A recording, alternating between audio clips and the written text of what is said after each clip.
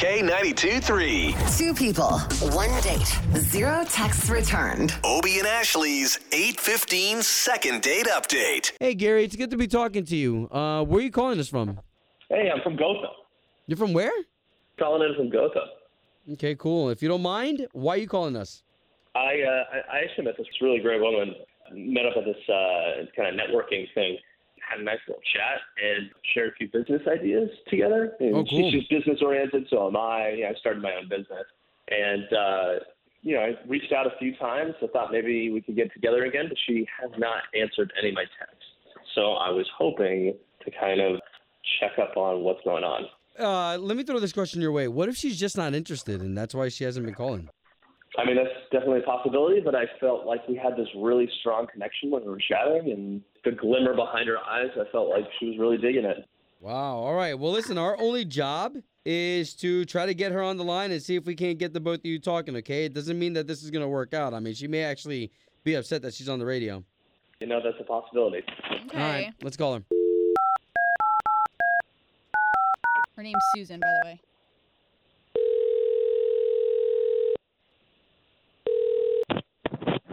Hello?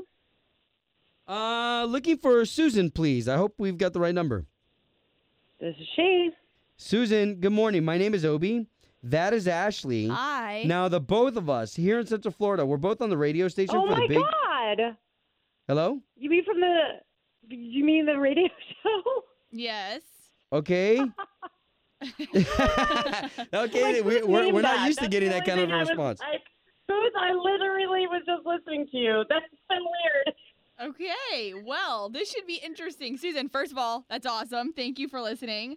So, did I win anything? Or No, not necessarily. okay. But, I mean, actually, we will pay for you to go on a dinner date with a gentleman that you already went on a dinner date with. Oh, no. Is this a second date update? Yes. It is. Susan, so if you do know this, you know that we're just trying to get you to go on a date with the guy that you already went on a date with. I never in a million years thought I would have to do this. Well, I'm glad you're taking this so well. Can we talk about Gary, and can we get you on another date with Gary? No. No? Oh, wow. I Okay, would wait. really rather not. So Gary told us everything, how he met, how you guys share like some networking group or something, and Yep. All right, I'm pulled over. Okay. So did he already tell you what his business was and all that stuff? no, we didn't get into those details. Well, it's ice cream trucks of the future. Okay. Okay. Yeah. I've never heard of that. Nor has anyone else. I think this idea is so small-minded and also... Okay, so wait a minute. So what's your problem with Gary then? Well, I don't like his business, and he doesn't have a business degree. He doesn't seem like he's spending money in the way that you should be spending money when you're opening a small business, and it just seems like he's just blowing his hard-earned parents' money on this ridiculous business, and I just was like, oh, man, I do not okay. have... Wow. Okay, so why don't we do this? Because Gary is on the line, and he can actually kind of defend himself. Gary, you there? Of course. Yeah, it's pretty interesting information coming from the girl who thinks she can open a yoga studio. And there's like, how many yoga studios in Orlando? Wait, what? Yeah, I want to open up a yoga studio to, help people. And what a novel build a idea. community. What a novel concept. Oh, wow. Okay, so her business idea is to open up a yoga studio, and yours is ice cream trucks. First of all, it's an ice cream truck of the future. I got this luxury Sprinter van from Mercedes, and I decked it out, and it has all these different types of ice cream. There's nitro ice cream, and the Italianized gelato have all the classics as well, and it's like, Sounds cool. it's classy. Almost like a food truck, it sounds like. However, Gary, you spent over $100,000 on your vehicle. Do you know how many ice cream cones or nitro ice cream cones you have to sell? Okay, at $6, which is insane for a thing of ice cream, you'd have to sell more than 20,000 cones of ice cream.